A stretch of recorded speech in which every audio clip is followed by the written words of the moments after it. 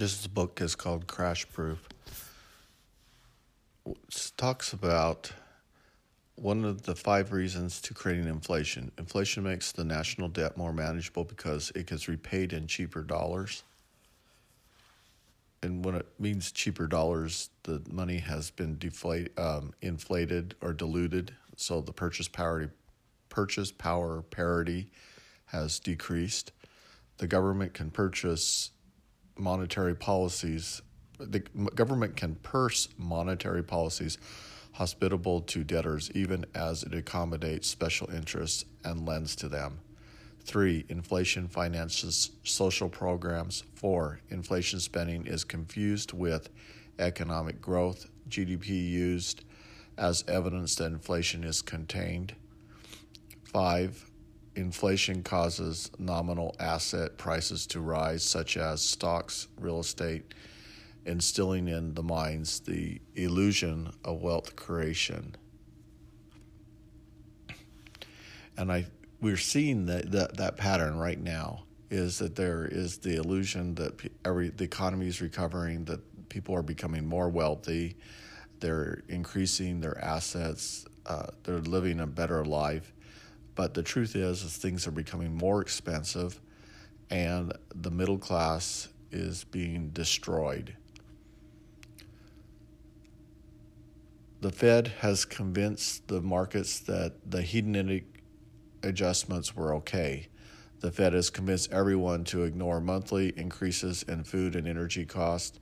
The Fed emphasized GDP growth as a comforting factor against increasing trade deficits and the $8 trillion national debt, which today is well over $20 trillion. It must be at least $23, $24, $25 trillion. But once it hits $35 trillion, the government will not be able to finance that debt, and then default will occur. National debt accumulation percentage against GDP was within a reasonable historic ranges. Now, as I stated yesterday in the causes of inflation, I did mention that once the rate of debt increases past the gross national product, that the markets will respond to that by realizing that the debt is not capable of being financed, and they will realize that growth is impossible, and at that point there will be a sharp contraction, a market mania, market panic, and a huge sell-off on the stock market. The bond market responds to PPI, or the Consumer Price Index values, and when better than expected values occur, the bond market goes ballistic. However, the bond market seems disconnected to the value of the dollar, and so loss in the bond value is the falling value of the dollar. So if the dollar is stronger, then the bond prices will become stronger. If the dollar is weaker, then bond prices will become weaker. And that means that yields will go up because the relationship between price and yield is inverse. The dollar is the single largest determinant of prices. If the prices don't rise, it is the same as selling the commodities at price reduction. This would mean the increased supply is the force that keeps prices down, or that a financial source is subsidizing the prices to keep them artificially low. Wall Street looks to the bond market as evidence that inflation is well contained. Smart money looks at the foreign exchange on how bad inflation is likely to become. So if you think about what they're saying there, it means that the bond market is an indication of whether or not inflation is occurring. Because if that commodity is being diluted, then the bonds which are being borrowed against that bond or diluted money will go up in price. It's a commodity. A bond is a commodity. It's a financial mechanism. So the people that are selling those bonds or buying bonds are evaluating the strength of the dollar to determine what the bond price is. And that's why you can repay or buy back bonds with cheaper, more diluted money and make a profit. There would be an arbitrage if that occurred. So those bond prices have to adjust according to inflation.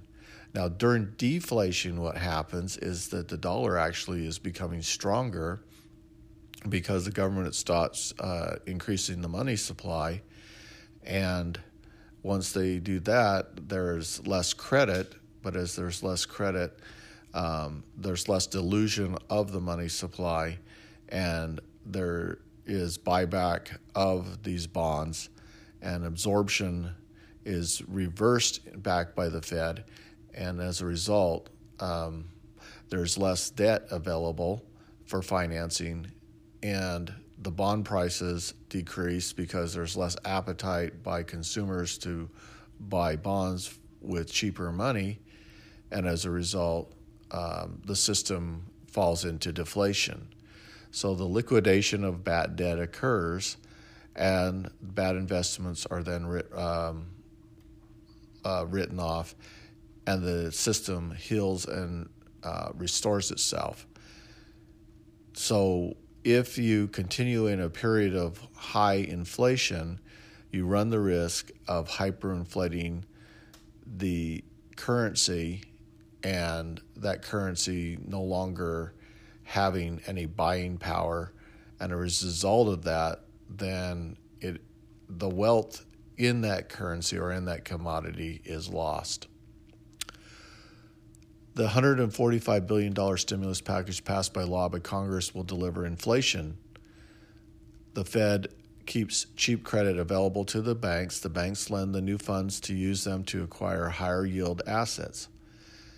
As a result, asset prices such as stocks, bonds, and real estate bid up the bubble levels.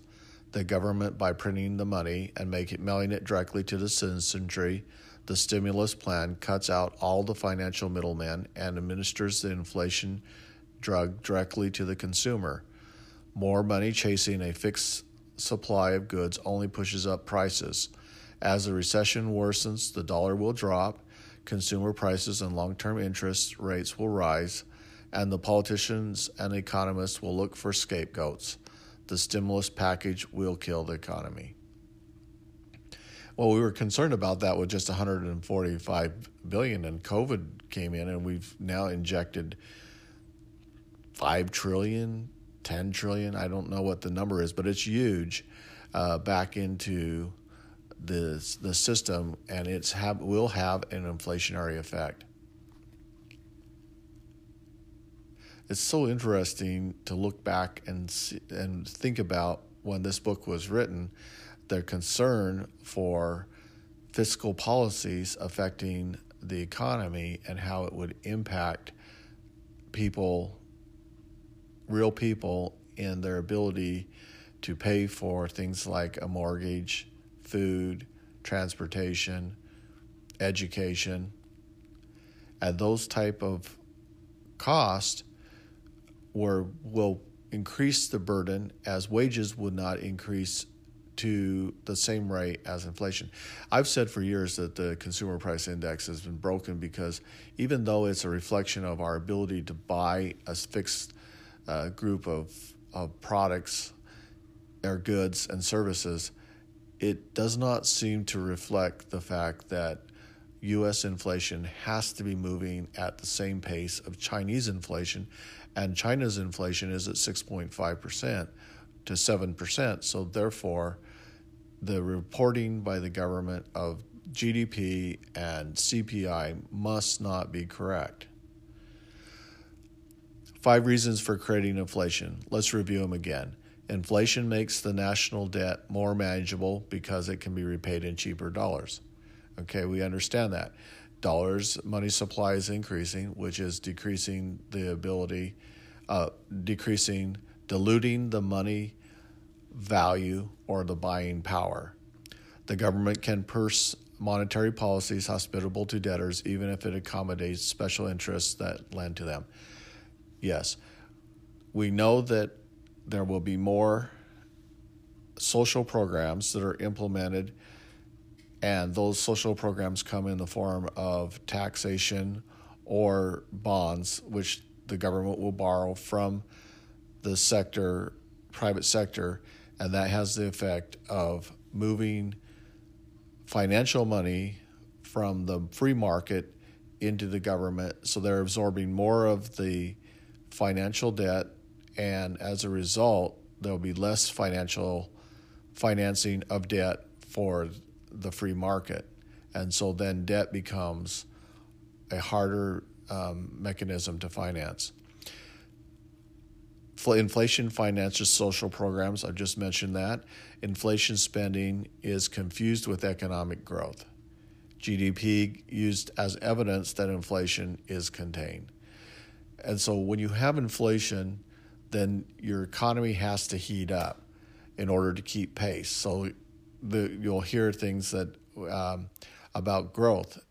And some companies, what they're doing is they're borrowing debt to finance payments to investors, shareholders, or they're taking their money and they're buying back their stocks to keep pace with the expectations of growth. And then you have hedge funds and financial institutions that use quantitative investing, where they're not investing in the company, they're not investing in management, they're not investing in the resources, they're investing in accumulating profit. And so at the end of the day, they're looking at how much money they've accumulated. And so there is this